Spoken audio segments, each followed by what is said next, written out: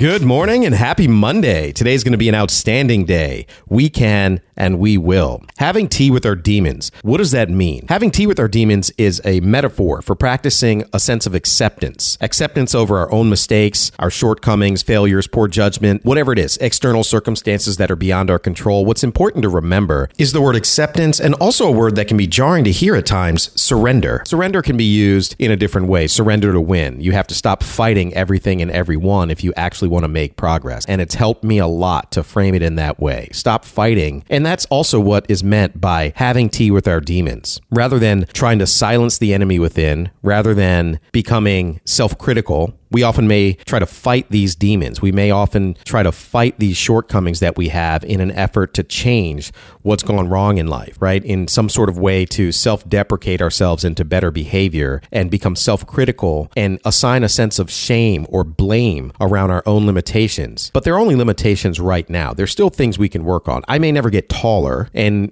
sure, you may never run like an Olympic athlete, but that doesn't mean that you can't become a better runner. You may not become a billionaire, but that doesn't mean you can't be an entrepreneur and start your own business and be successful at it, whatever you define success as. And that could include monetary success. So when we think of the phrase silence the enemy within, I always used to think, well, how do we make that enemy quiet? How do we silence the enemy? And I was one of the people that wanted to beat myself up and self-deprecate myself into better behavior. And what I found is that fighting these demons within often brings around more awareness to them. If I focus on less resentment throughout the day, I'm focusing on resentment, not gratitude. So the reticular activating system brings more awareness to the things that we set our intentions to in the morning. So without realizing it, if I'm not careful and I'm not communicating with myself and others the right way, I could actually be bringing more awareness to the very things I want to change. I always try to remember where focus goes, energy flows. So this idea of having tea with the demons, learning to have tea with the demons and practicing that acceptance that this is a feeling, this is a limitation, this is a thing that I have that exists within me now, but it doesn't always have to be that way. I do accept that it's here and it's a part of the growth process. Now that I can accept it, what else is behind that? Where did it come from? I have this feeling, but what was the first time I started to feel this emotion? When does it come up? What's going on in my life throughout my day? What mistake am I making? Or what limitation am I facing? Or what external life circumstance am I feeling every time I'm self-critical in this way? Where does this feeling actually come from? Understanding the root cause of this feeling allows us to develop a plan of action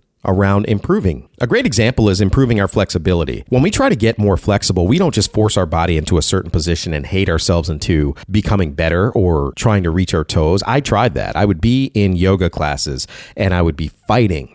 It just felt like just this insurmountable, like, how do I climb this mountain just to get into a certain position that looked like it was relatively easy for everyone else? And only when I started to accept wherever I was and make the small amounts of progress that I could along the way, only until I stopped fighting did I actually start making progress. I was having tea with that demons. Now, I would be self-critical in those moments about mistakes I've made in the past from childhood, as a teenager. A lot of them had common threads running through, common people involved. So that actually allowed me to understand that, hey, this is more of a resentment that I have with this person that seems to show up in this way sideways in something that feels unrelated, like a yoga class. So the question we have to ask ourselves is, what rises to the surface in the moments when we feel most overwhelmed, experience a feeling of impending doom for no good reason, or just feel like not enough in some way? What comes up when we become self-critical? What's that feeling? And then also, where did it first start happening? Where did it come from? That's a pretty good indicator of what personal demons we need to invite to tea. We need to make some space in the mind for it. Let it exist. Stop fighting it. And then we can work on changing it. So I don't know who needed to hear that this morning, but hopefully that does something for your week and it helps someone. So happy Monday